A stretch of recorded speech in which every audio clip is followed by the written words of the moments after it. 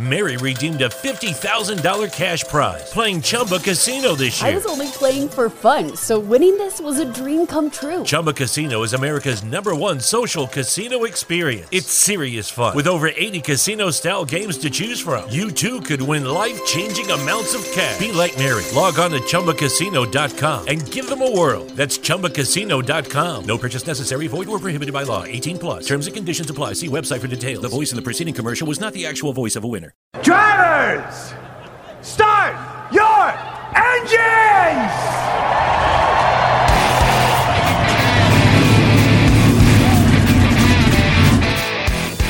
Hit the pace car! What for?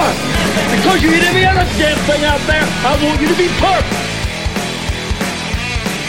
When I'm driving, I got a guy on the radio who talks to me. It's him. He talks to me.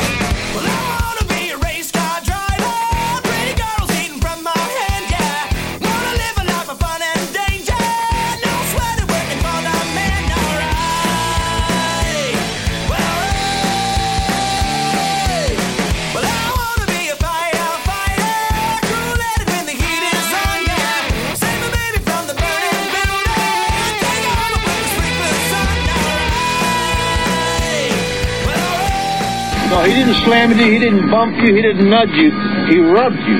And rubbing, son, is racing. Good evening, race fans. Welcome to the Hoobazoo Radio Network and welcome to Drafting the Circuits. My name is Frank Santorowski. I'll be your host for the next hour as we talk over everything race. Joining me on the panel tonight are Gray Warren and Seth Eggert. How you doing tonight, fellas? Doing well. Just fine, man. Glad to be here. Yep. Glad to talk to you guys. Like I say, it's the highlight of my week. So let's real quick knock out the headlines, and we've got a special guest waiting in the wings that I'm very excited about. So, but quickly, Formula One, fifth race of the season, fifth 1-2 finish for Mercedes. Not much has changed there. Conversely, both NASCAR and IndyCar put on pretty good shows this week.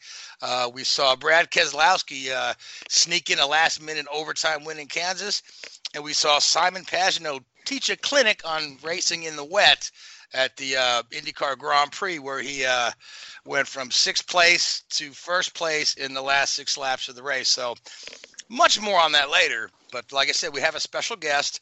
Now, we've had a number of interesting guests on the show. We've had a bunch of race car drivers. We've had crew chiefs. We've had mechanics. We've had journalists. We've had authors. This is the first for us, though. Our guest tonight is a filmmaker. Her name is Jenna Ricker.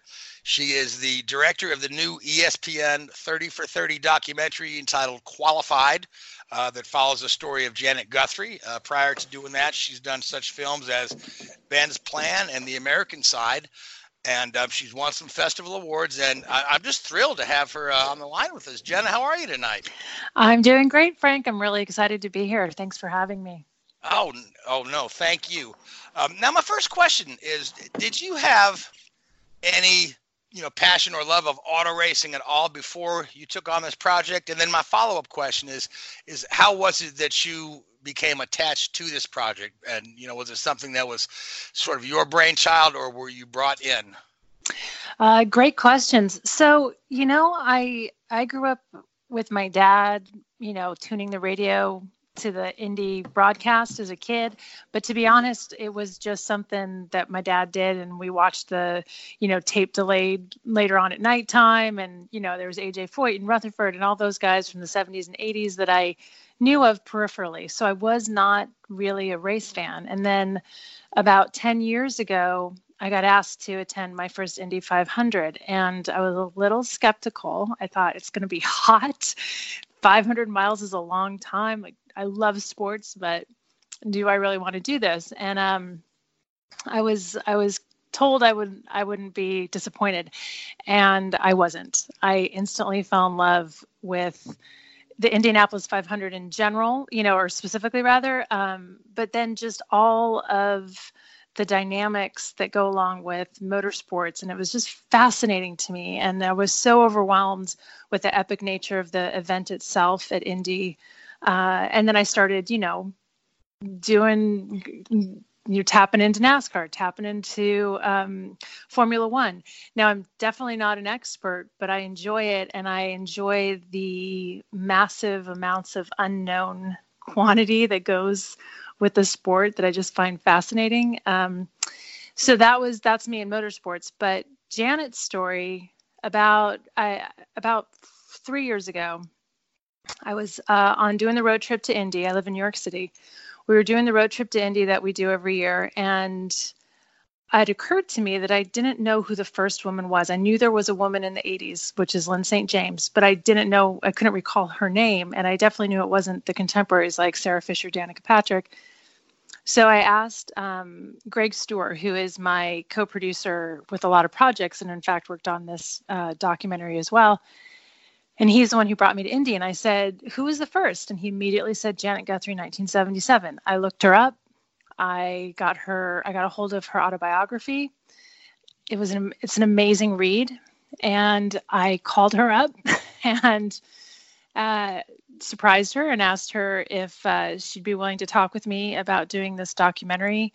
Went out to Aspen, Colorado, where she lives, sat with her for a couple days, and then pulled together a pitch and came to ESPN with it and said, hey, listen, we think we have a really good story here and a really specific angle that, that goes beyond her just being the first, but talks about what might have been if she'd had the right equipment and had the right sponsorship, what might have been if she'd started younger, just sort of opened up the story a little bit more than just what we'd sort of seen in little promos here and there over the years, around Janet. So that is how the project came to be.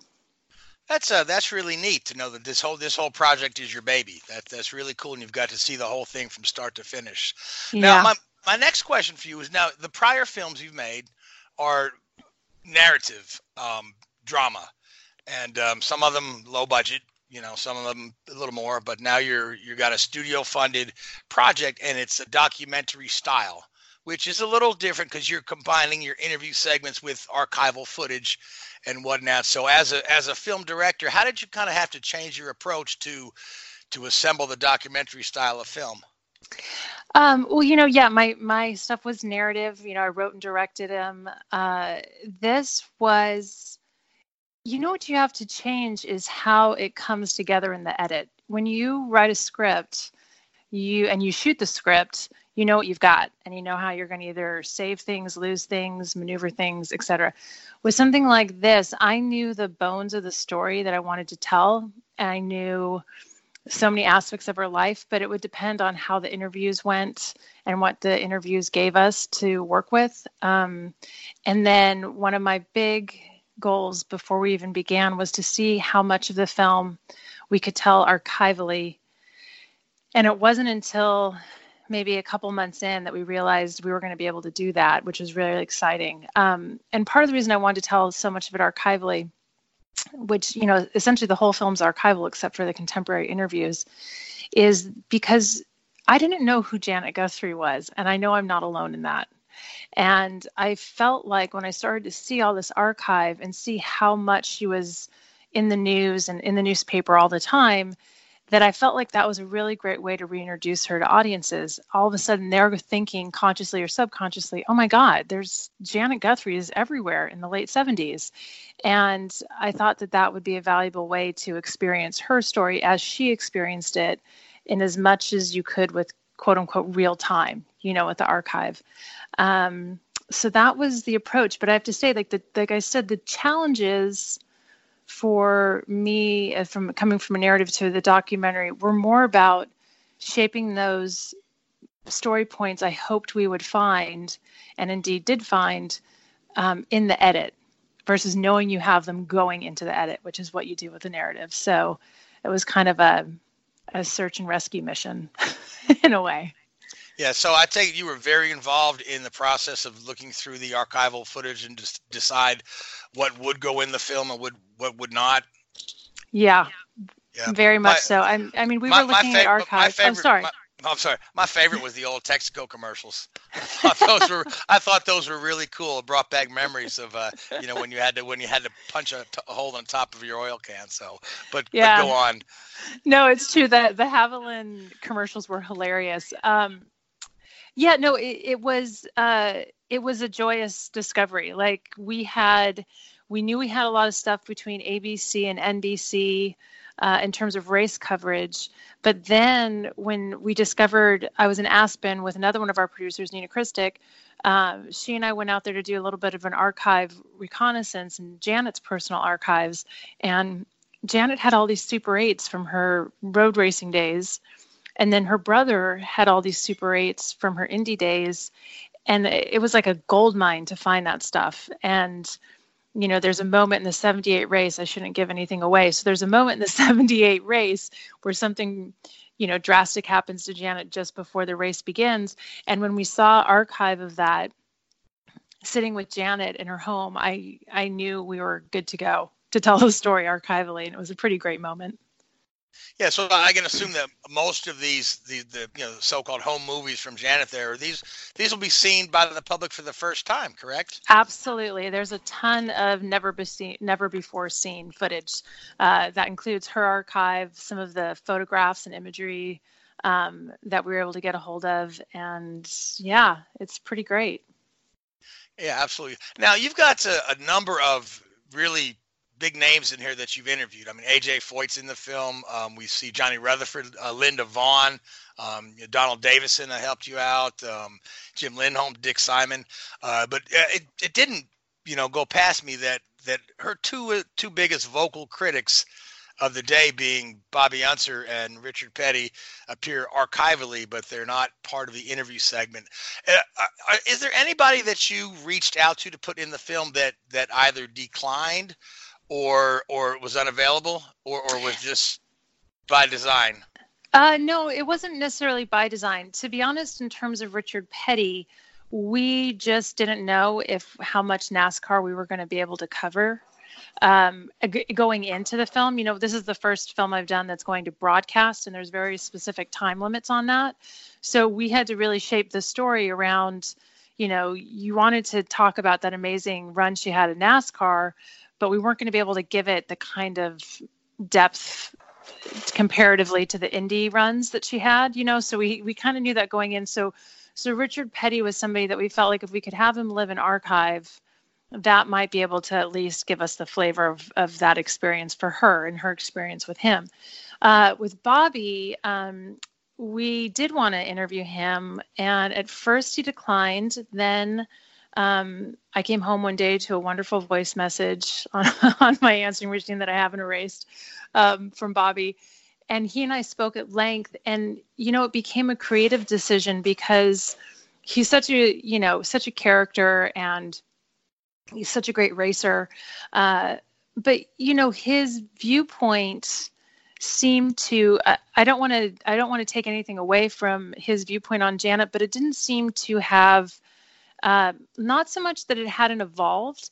It's just that as we spoke, the drum that kept getting beat was, you know, she didn't belong there because she was a woman.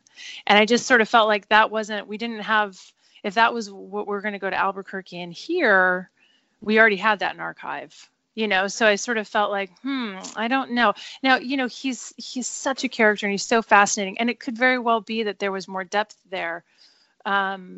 But as I said, like, at some point you have to make budget choices, and you have to decide what you think, you know, you might be able to gain from an interview to add another spectrum or another color to the whole story. And at some point, as we got closer to having to lock the picture, I think we all sort of decided it was better just have Bobby live in archive. Yeah, I probably agree with that, because I've had several conversations with Bobby Unser, and he's better in archive. But he is, like you said, he's an interesting character. But I mean, we had him on our show actually, and all he could say is that nobody would care to watch races these days because they don't want to worship a computer. They appreciate the driver. So, but that's Bobby Unser for you. So, and Bobby's old school, and yes, very old school, and you know, he comes from a time when racing was a male-dominated, rough and tumble atmosphere, and basically a lot of those attitudes come from those days, and you can put a lot of guys in that thing. It's so much different today than it was back then. You know, the attitudes and the openness are a little more. Well, the sport is basically more open to it than it was back in the day.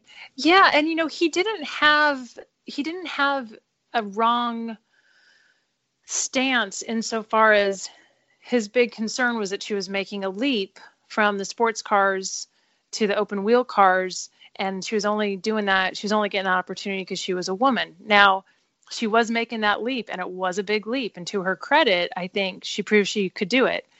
But I could understand the argument of like, hey, it's not fair that she's just leaping into this sport.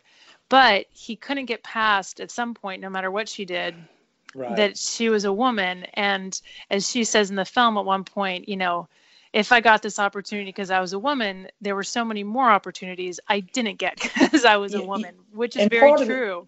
And part of that goes back to that old school attitude where you had to, whether you were a male or female, in those days, you had to earn and gain the respect of men like Mario Andretti and Bobby Unser and Al Unser and A.J. Foyt, because these were tough-minded guys, and they understood. Mary redeemed a $50,000 cash prize playing Chumba Casino this year. I was only playing for fun, so winning this was a dream come true. Chumba Casino is America's #1 social casino experience. It's serious fun. With over 80 casino-style games to choose from, you too could win life-changing amounts of cash. Be like Mary. Log on to ChumbaCasino.com and give them a whirl. That's ChumbaCasino.com. No purchase necessary. Void or prohibited by law. 18+. Terms and conditions apply. See website for details. The voice in the preceding commercial was not the actual voice of a winner.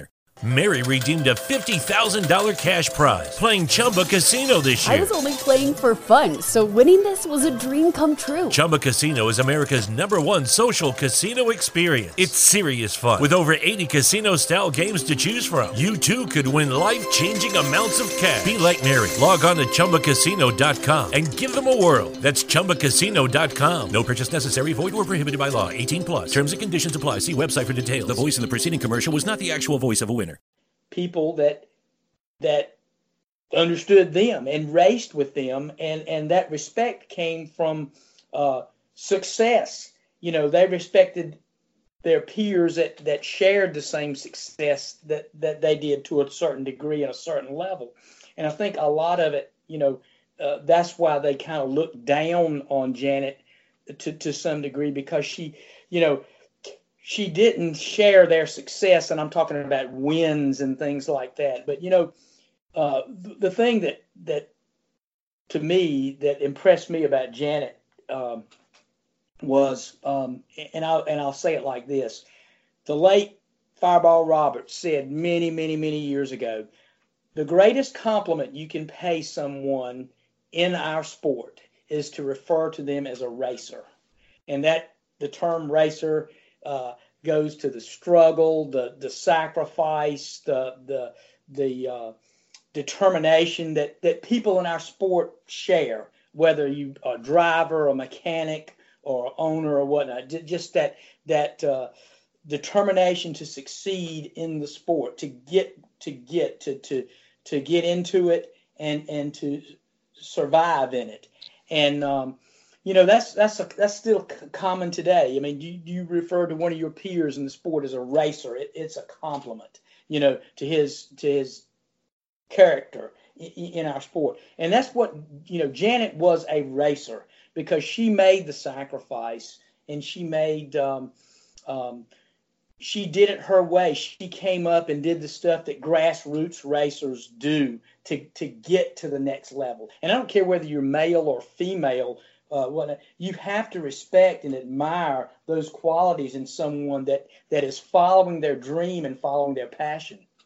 Yeah, I'm so glad you bring that up, because that is one of the things for me, having finished her book and then started the massive amount of research on the other drivers and that era of racing, and the sort of, innovations that were still happening, and the sacrifices and the deaths, and it was and is a sport that really requires everything of you, both before you're on the track and then when you're on the track. And I just, I do feel like Janet really did for where she could, there was no way she was going to get in there any other way than the way she did, frankly, right? In 1976, they're not combing any circuits to get women into open wheel racing at all.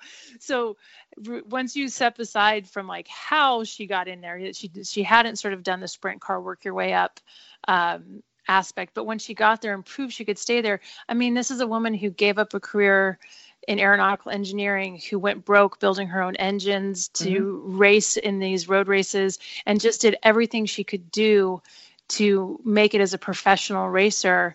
And when that opportunity comes, I don't care who you are as a racer or a driver, if someone comes to you and says, listen, if you want to drive this car and we can make this car go, do you want to take a shot at this? I don't know who would say no to that, if they're a racer, right? No one. So I just, her tenacity and her single-mindedness was just so admirable. And to be honest, as a female director, I had a lot of my own kind of kinship to her experience insofar as, to make a movie, you can't do it on your own. You need somebody to back you financially, you like a sponsor. You need a team that comes together that helps you get the film up and running and across the finish line. And I just had so much. It was odd to me and kind of funny that I started to find myself relating in my own experiences as a filmmaker to what she was doing as a race car driver. Obviously, not life and death.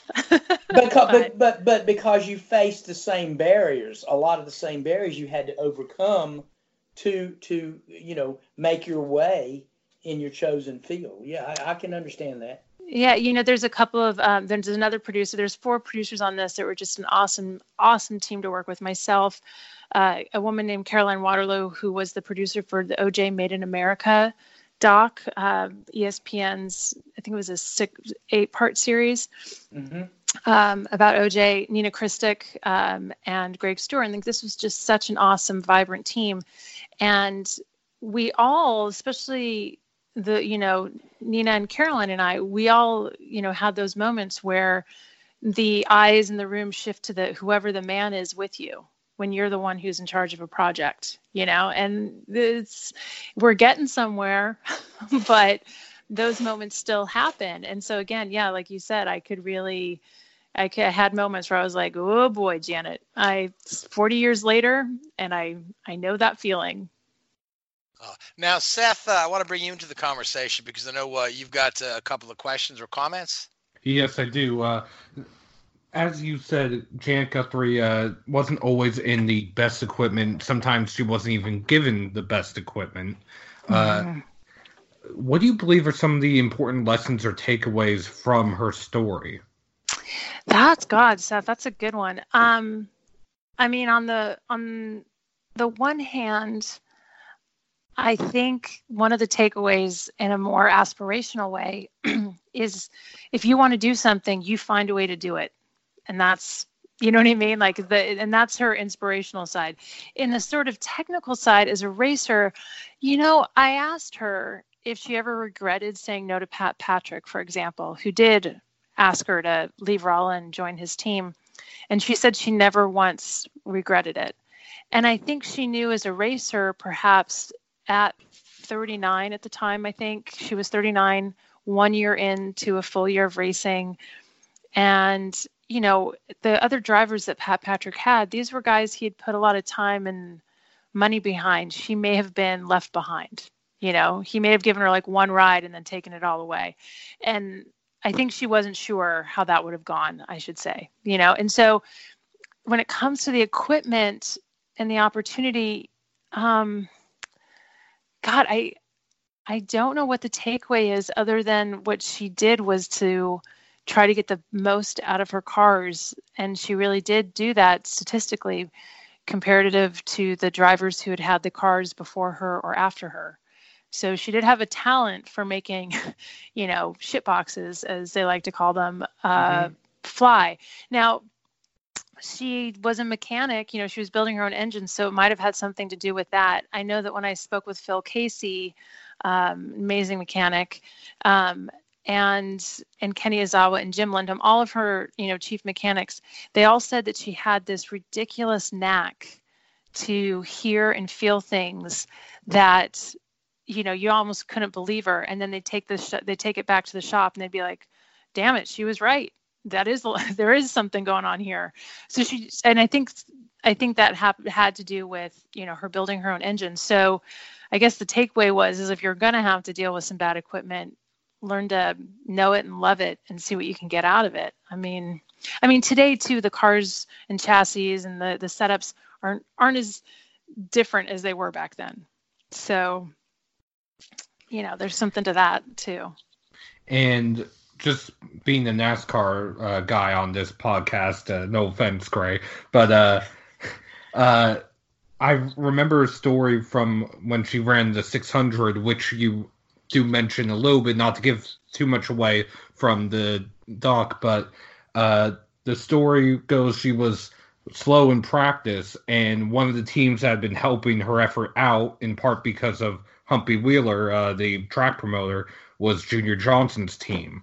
And he went over to her and asked her if she had really gone that slow, if she could really do this. When she said yes, he put Cale Yarborough in her car, and he went 3 miles per hour slower than her.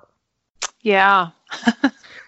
And he looked at the crew chief, and his only comment was, give her the damn setup. Yeah. And he walked off. And in that race, I actually looked at the stats. She beat a number of NASCAR Hall of Famers, including Bill Elliott, who lost an engine, I think, 20 laps ago, 30 laps ago, something like that.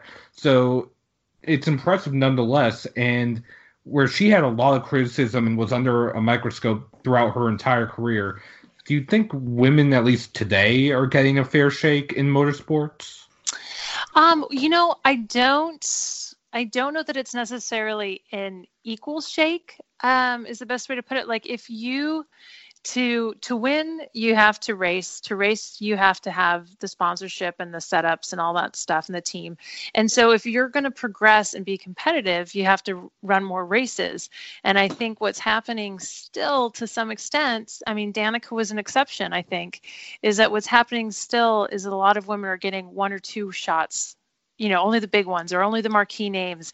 Well, it's going to be hard to carve out a real presence that moves the needle enough that a young woman coming up somewhere in this, sprint tracks or go-kart says, hey, I know I can do it because so-and-so is doing it, and I think subconsciously and consciously, that's what we all do as young people with dreams. We find people that look like us or have, goals like us, and we emulate them. So if you're a young racer, a young woman, and you have only a handful of people that only pop up every once in a while, it can feel really like, well, I don't know if that's what I want to do. It doesn't seem to be working, So I guess that's a long way to answer the question that I think fans and ideally racers themselves are much more open to it than they were in 76 when Janet shows up. But I still think we have a long way to go to make it a viable reality for young women to pursue it as a goal. I remember as a little girl, I loved playing soccer, and I was in the car with my dad, and we were driving by Angels Stadium. I grew up in Southern California, and we were driving by Angels Stadium, and there was a soccer match going on. And I got so excited, and I said to my dad, I'm going to do that when I grow up. And he said to me, oh, I'm sorry, sweetheart, they don't have women's soccer. And at the time they didn't, And so I always think about that moment. It was like the first moment for me, I found out I couldn't do something because I was a girl or a woman, And so I guess that we still have to move the needle on bringing women into the sport and finding a way to keep them there. And I totally understand that it is an expensive sport and it is hard for everybody to get sponsorship, but I think you have to have more women in more races who can then win and have an honest shot at winning before, we can sort of say that we've turned a massive corner on it. And, Oh, go ahead, Seth. I'm sorry. This is my last one. There's another NASCAR story at Bristol one time. Janet Guthrie was suffering, I want to say, from the flu. And mid-race, Ricky Rudd had gotten in her car as a relief driver, and he said he could not believe the same people who were pulling over for him earlier were now fighting almost like to the death with him because they thought it was still Janet in the car.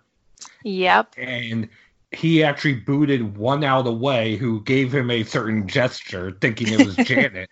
And post-race went looking for Janet, not knowing that Janet was sick and had left the track at that point.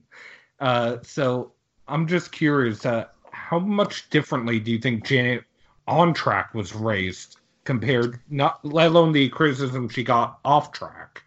Yeah, unfortunately, I think that was not an uncommon story. Ricky Rudd's story is not uncommon to her experience. I know that there was in '78 when she was racing the Texaco Star, with the team she funded and built herself, basically, with a month to go to the race, which is just insanity. But when she was doing that, George Bignotti was helping out a lot with the team, and at one point, Gordon Johncock got in the car to shake it down, and he came back and he was furious. He threw his helmet. He was furious because he was being treated similar to Ricky Rudd. And he sort of was his first awareness that holy crap, this is what you're dealing with out there, Janet, And so I don't think it was uncommon, and it's really scary because we know how dangerous the sport is on a good day. But to be having to face that down when you race every time, there were slower cars that want to get out of the way when she would race. It's just, it's that thing where there's racing and there's being a rookie, and then there's what Janet had to deal with, which was a whole other level.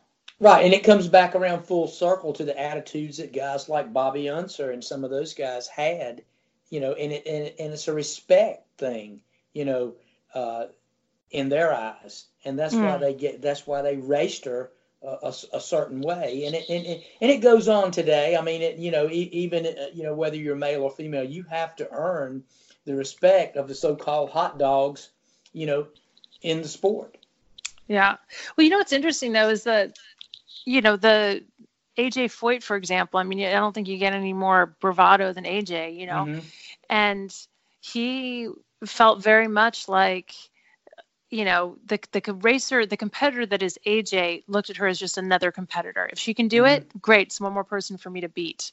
Right. And I just so admired that mindset. And I know he was somewhat in the minority with that in terms of those top racers.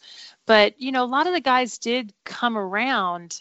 It's just that we're lucky Janet didn't get into some horrific accident in the meantime, but they did come around. I think Bobby, Petty may have come around for all I know, but I know guys like Darrell Waltrip and some of those guys came around and she earned their respect and their admiration for what she did. But, it goes on, it goes on back in the pack. There's a lot of guys out there that week in and week out are racing, for their livelihood and race from 15th to 30th back into pack. And those guys race tooth and nail for everything they can get. And, you throw someone in there like that, they are going to have less respect for her than, say, the upper echelon in the sport. Right. I see. Yeah, no, I see what you're saying. It's true. She was going to be in that pack, to your point. She was going to be in that, front of the middle is kind of where she always landed. She seemed to often land in 13th, 14th qualifying position, at least at Indy. In NASCAR, she qualified much higher at times. But I agree with you. Yeah, I think that then you're talking about these guys trying to fight for position, and here she is, and what are we going to do with this now? Right. Exactly. Yeah. It's bittersweet because there's the part of me that totally understands that. And then there's a part of me that feels like, but at what moment did it change for you guys when you saw that she wasn't endangering your lives? She could she could race, she could compete. And that's, once I switch over to that side, I start to be annoyed with the ones that couldn't get on with it. And she gave a good account of herself every time she got in the car. She wasn't in the way. She was competitive. She got out there and she gave everything she could and got the most out of the equipment that she did. And she, I think a lot of times, she beat a lot of guys. And I think that was another thing she had to overcome as well. Yeah, that's true. The other thing that I had done at one moment, and I, forgive me, I'm not going to be able to, pull the stats correctly, but at one point I just wanted to see, Janet had her second Indy, she finishes in the top 10 in an Indy car that she's driving for the first time that year, that whole season, and I thought, well, how did some of these other racers that, roll off our tongues, these champions, how did they fare in their second Indy? How long did it take them to finish in the top 10? And it was really interesting. Rutherford and some of these other guys, they were many more races, many more Indies and full seasons of Indy cars before they finished anywhere in the top 10. And I just thought that was, racing is such as detailed sport. It's not just like the fastest, there's so many components, but I just thought that was so interesting. And each competitor has a rite of passage that they have to go through to ascend, in the sport as well. Yeah. So, pretty interesting stuff. I love the fact that racing isn't just as simple. Well, go Jenna. Ahead,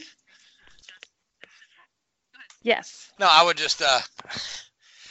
We're just running up against our time limit for the segments, so I wanted to. We're having a great conversation here, but I really want to thank you for coming on the show. The film is called Qualified. It's going to premiere on May 28th on ESPN networks, and then there'll be a number of other broadcasts of that as well on ESPN. They'll show it on ESPN2 and you and that. So do you have any other screenings or events planned for the month of May in the Indianapolis area as you've been doing? You know what? At the moment, no. Janet's coming to New York at the beginning of next week, and we'll be, going around and talking about the film. But at the moment, I don't know if I'll get back to Indy before actually coming for the race. So everyone should definitely mark their calendars for May 28th, 8 p.m. ESPN, and then check it on out from there. Look forward to it. Yeah. Thank you, guys. Now, where can folks find you on social media or find more information about the film? Or are there any other sponsors you need to plug, as I tell all my race car driver guests? Well, they probably go on and on with the sponsor list. Well, I just want to thank, and put a shout out to my awesome team, Caroline Waterloo, Nina Christic, Greg Stewart, and then the folks at ESPN that believed in this project and got behind it.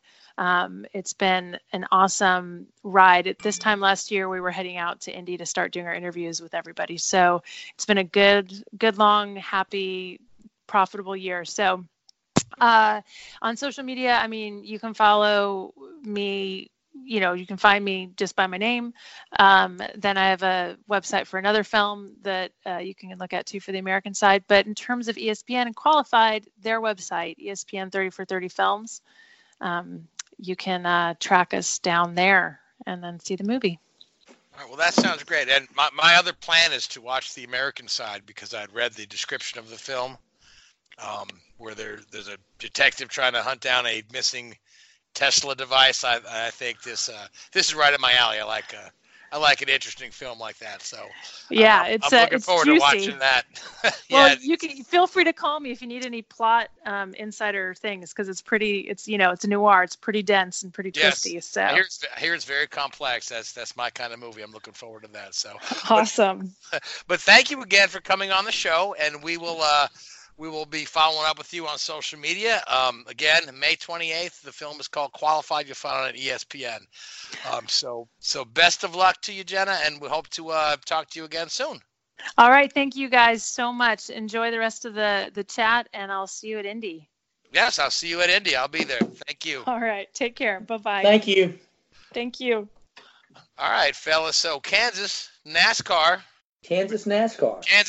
Which one of you guys wants to jump in? We've got about 20 minutes left in the show. We could do 10 minutes NASCAR, 10 minutes IndyCar.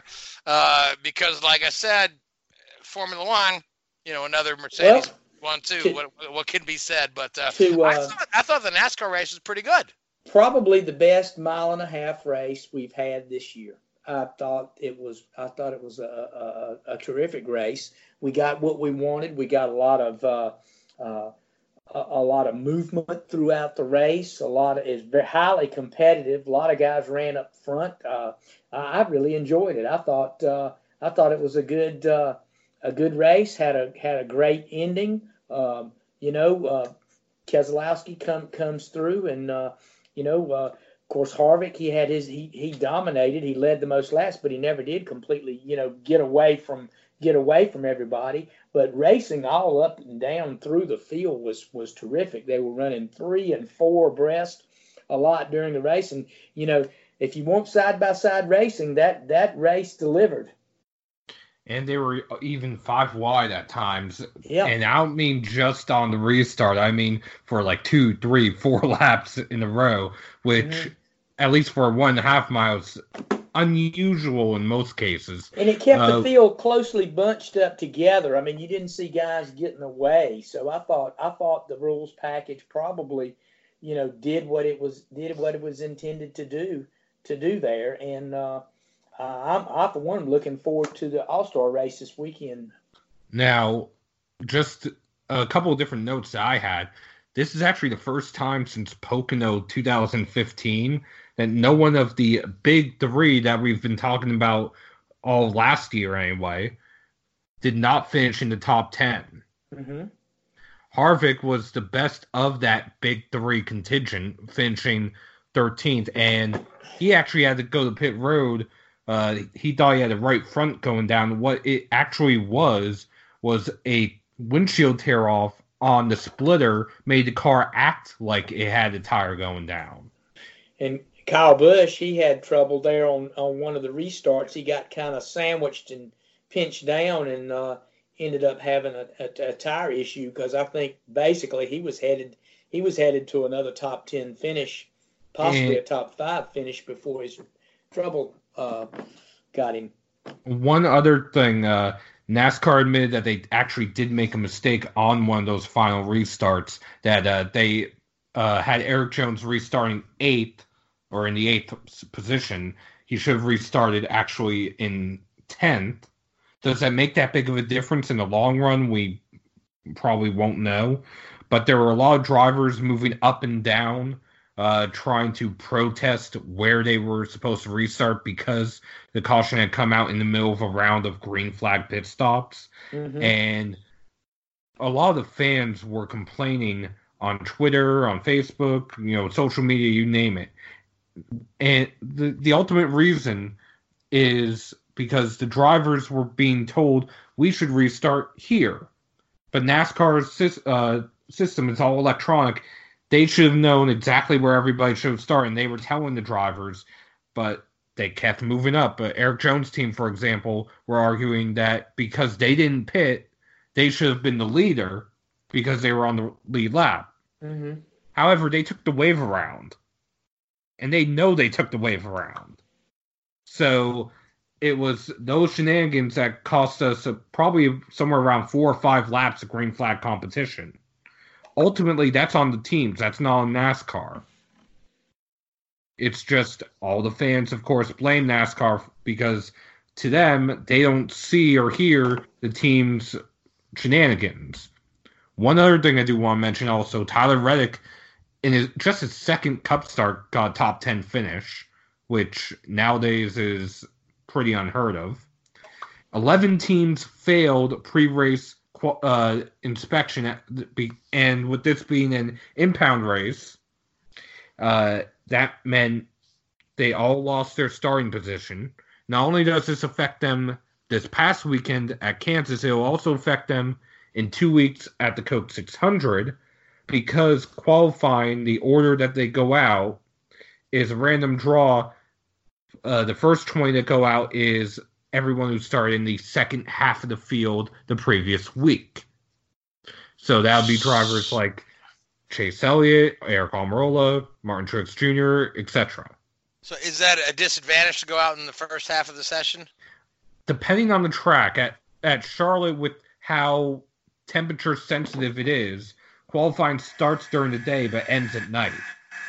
So you're gonna get it. You're gonna get a better speed after the sun goes down. Yes. Understood. So it really depends on the track. Ultimately, the Truck Series was also in action. Ross Chastain got his first career truck win after Stuart Friesen ran out of fuel. It's also the first truck win for Niece Motorsports, which only became a team less than 2.5 years ago. Good for them.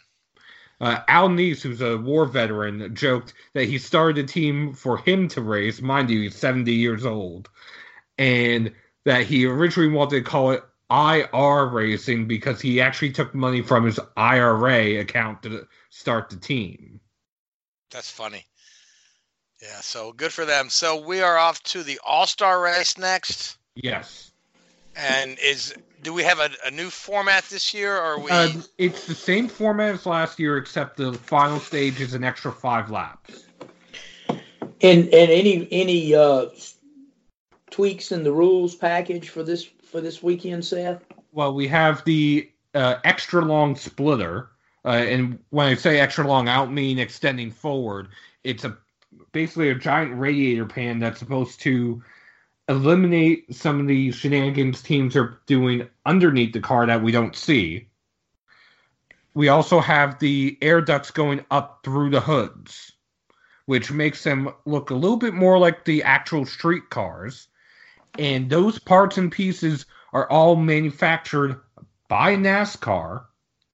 And the teams did not get these pieces until Friday of last week. So that way they could not go to the wind tunnel and try to maximize performance. Because they have kind of an equalizing effect getting everybody the stuff at the last minute, huh?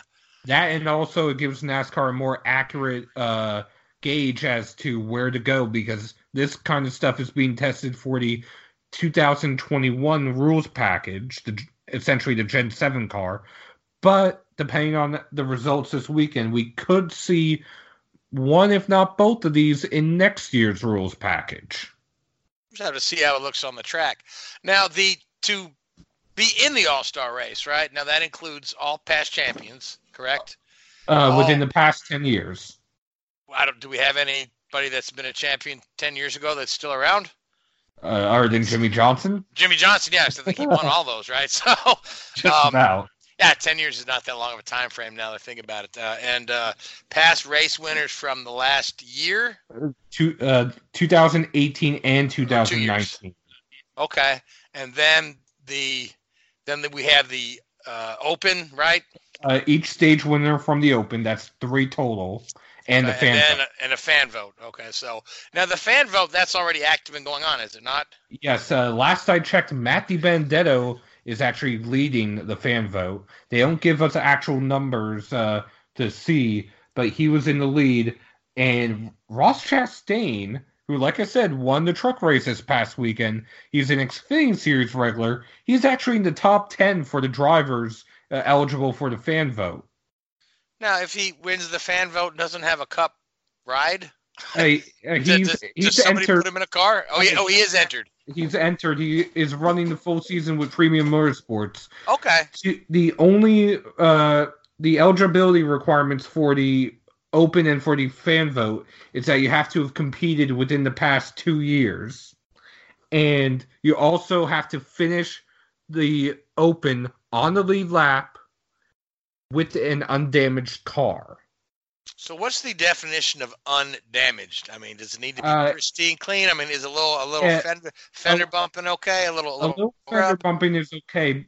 Basically, it would not need to go through the damaged vehicle policy that NASCAR has. All right. Yeah, that's kind of an interesting wrinkle there, because we've seen guys, win a race in the Cup Series in a car that's largely, beat to heck, especially on a short track.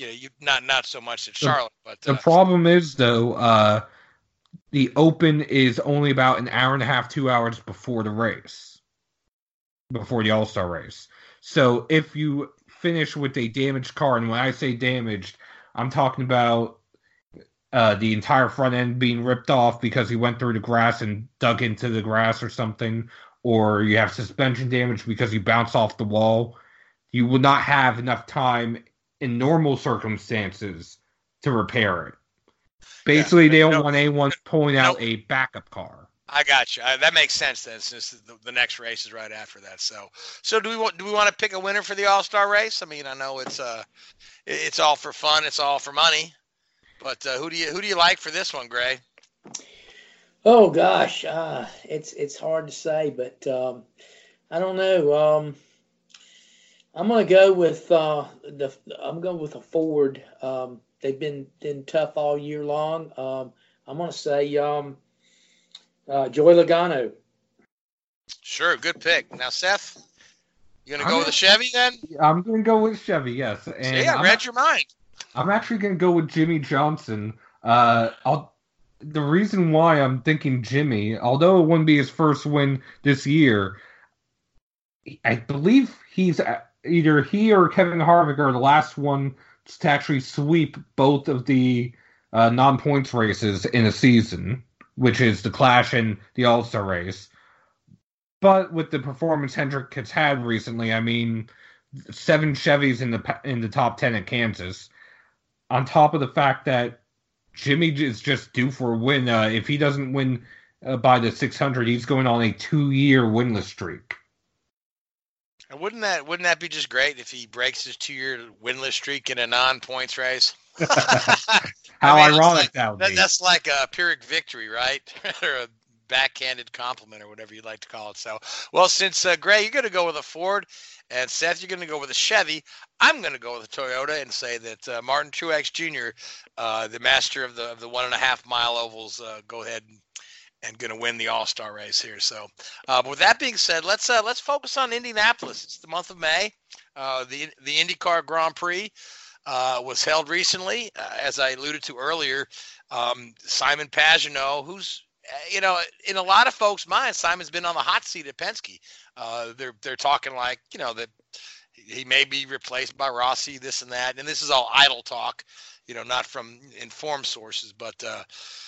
Simon came out and put on a clinic. I mean, my gosh, he didn't qualify well, but once the rain came, he really got around that course better than anybody else, and he was running seconds quicker than everybody else, and just ran through that field at the end. Great, exciting. The last 10 laps were great. Yeah, it was fantastic, and the race itself was full of action of different varieties. We saw a very interesting starting grid there with Rosenqvist taking his first pole. Jack Harvey qualified third. Jack Harvey finished third, his career best start and finish. And that Michael Shank team, they're just happy as can be. The momentum they have going into the Indianapolis is fantastic. Jack Harvey was very composed. Rarely put a wheel wrong all race, and reap the benefits of that. So great job to Jack Harvey. So with the Grand Prix behind us, and again, that's was the 5th race of the IndyCar season and the 5th different winner, which I think is always a good way to start the season. It shows how deep the field is. Now the practice for the Indianapolis 500 is underway. We've got 2 days of practice under our belts. Both days were led by the Penske cars. Will Power led day 1. Joseph Newgarden led day 2. And both in the 228, 229 range. But the interesting thing to look at is the no-toe speeds. And you've got to look at who's there. You've got folks that are near the bottom of the speed charts, but the no-toe speeds, they're much higher up. Like, say Pivot Man, for instance. You've got she's kind of mired towards the back there, but her no-toe speed is 12th quick, and the no-toe speed is more indicative of what you're going to see in a qualifying effort. So, but the big news is the first guy to find the wall was Alonso. Now, day 1 of practice, McLaren struggled mightily, could not get the car up to speed.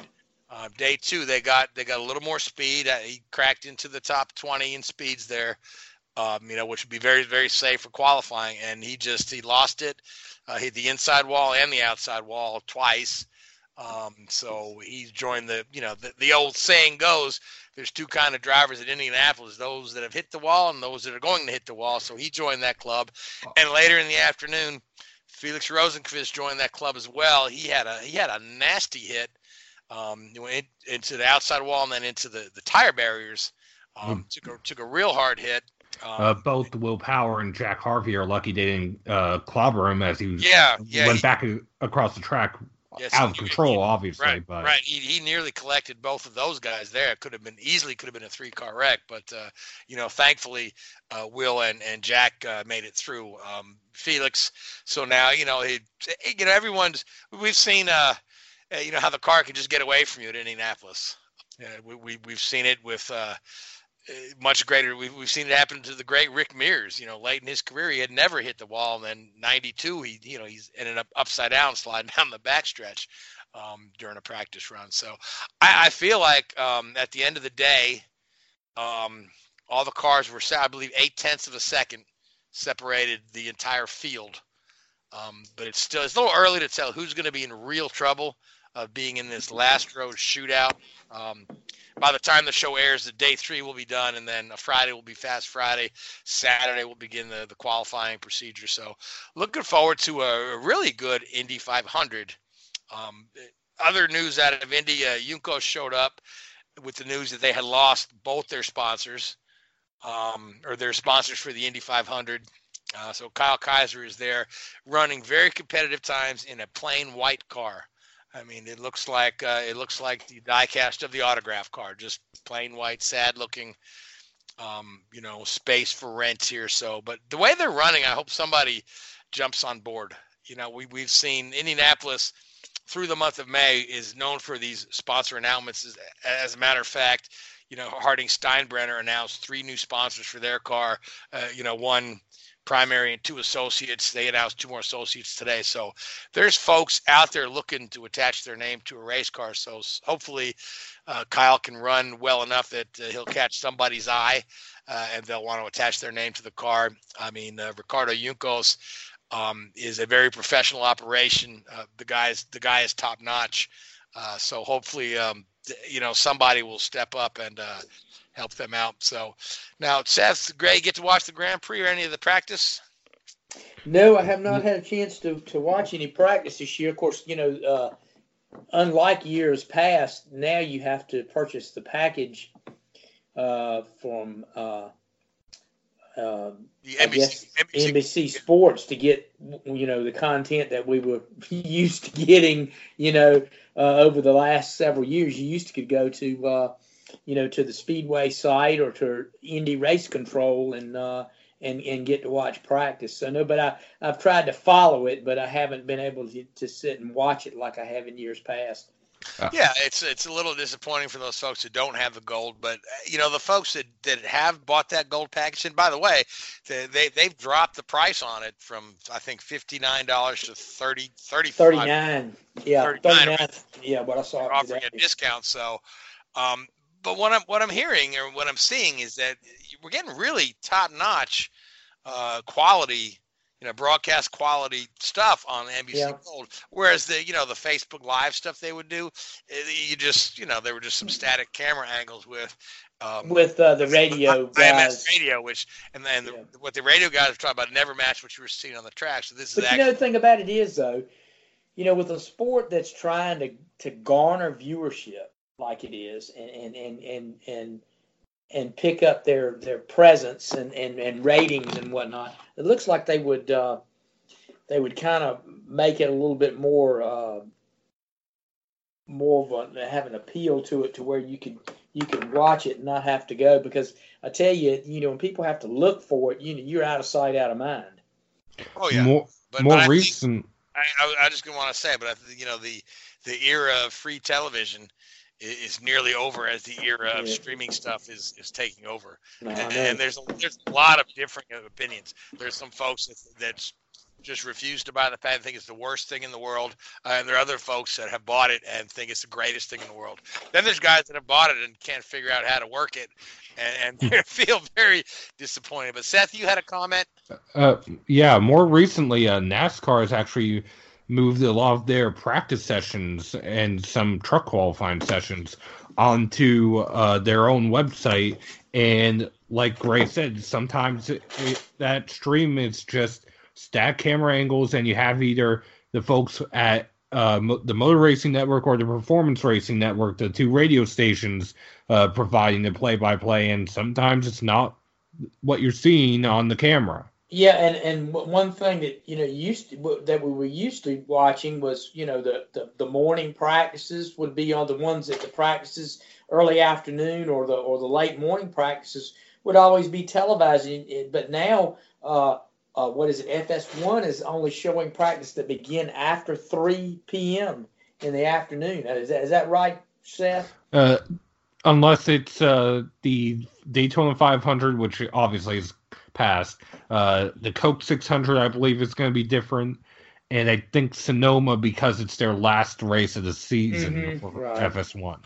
Yeah. Yeah, but the interesting thing for me is that if you watch Fox Sports 1 in the morning, they show the same 3 talk shows 6 times a piece. Yeah. You know what I mean? How many times you want to listen but to here's the deal. First Take, or so. They've got sponsors for them, though. They've got That's true. Sponsor ads. So I mean, basically, that's what's driving it. So yeah. But I can only listen to Colin Cowherd so much though. Exactly. So, I'm anyway, with you on that. Yeah. So we're up against our time, Barry. But what I do want to do is, Indianapolis qualifying will come up. So let's all pick the pole winner for Indianapolis. So Seth, who do you think takes the pole for Indianapolis, and give me an idea of what you think that pole speed's going to be?